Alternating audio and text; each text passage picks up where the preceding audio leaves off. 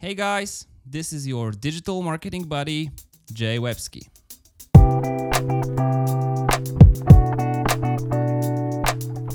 Today I'm going to explain you what is a landing page from my very own point of view.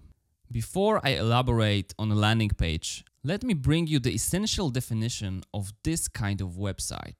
A landing page is the first single web page that appears in response to clicking on your publication, like ads, links, banners, etc.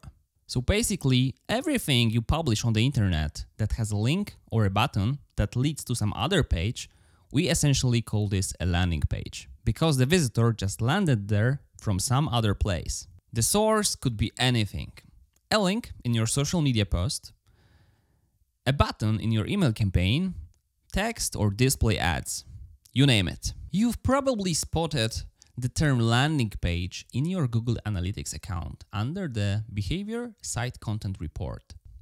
This is exactly what I've described earlier. So a list of pages within your website that were visited as first from the outside. Sometimes a landing page can be called a destination page, a one-pager, a squeeze page, or a lead capture page. Now you get the idea and know the theory, but I've got something better to help you understand it. Imagine that you are thirsty and you need some liquid to drink to keep your body hydrated. Now you get teleported into the supermarket in front of well-equipped shelf with beverages. Probably you'd start to analyze the offer, study prices, and get overwhelmed with colorful labels and discounts.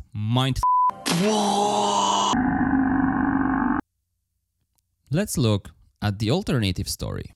Now you stay in front of a lemonade stand and you still need to drink something. One product, no other option around. One price, no other distractors. And just only one action you can take. Do you get it? How easier for you would it be to get a glass of this fresh and tasty lemonade at this very moment? Let me know in the comments. I'm very keen what you think about it. Of course, in my story, the supermarket represents a deep structured website with a lot of subpages, links, distractors, and a huge amount of information. The lemonade stand is a landing page where the one and only action you can take is to buy the drink for a set price and meet your need.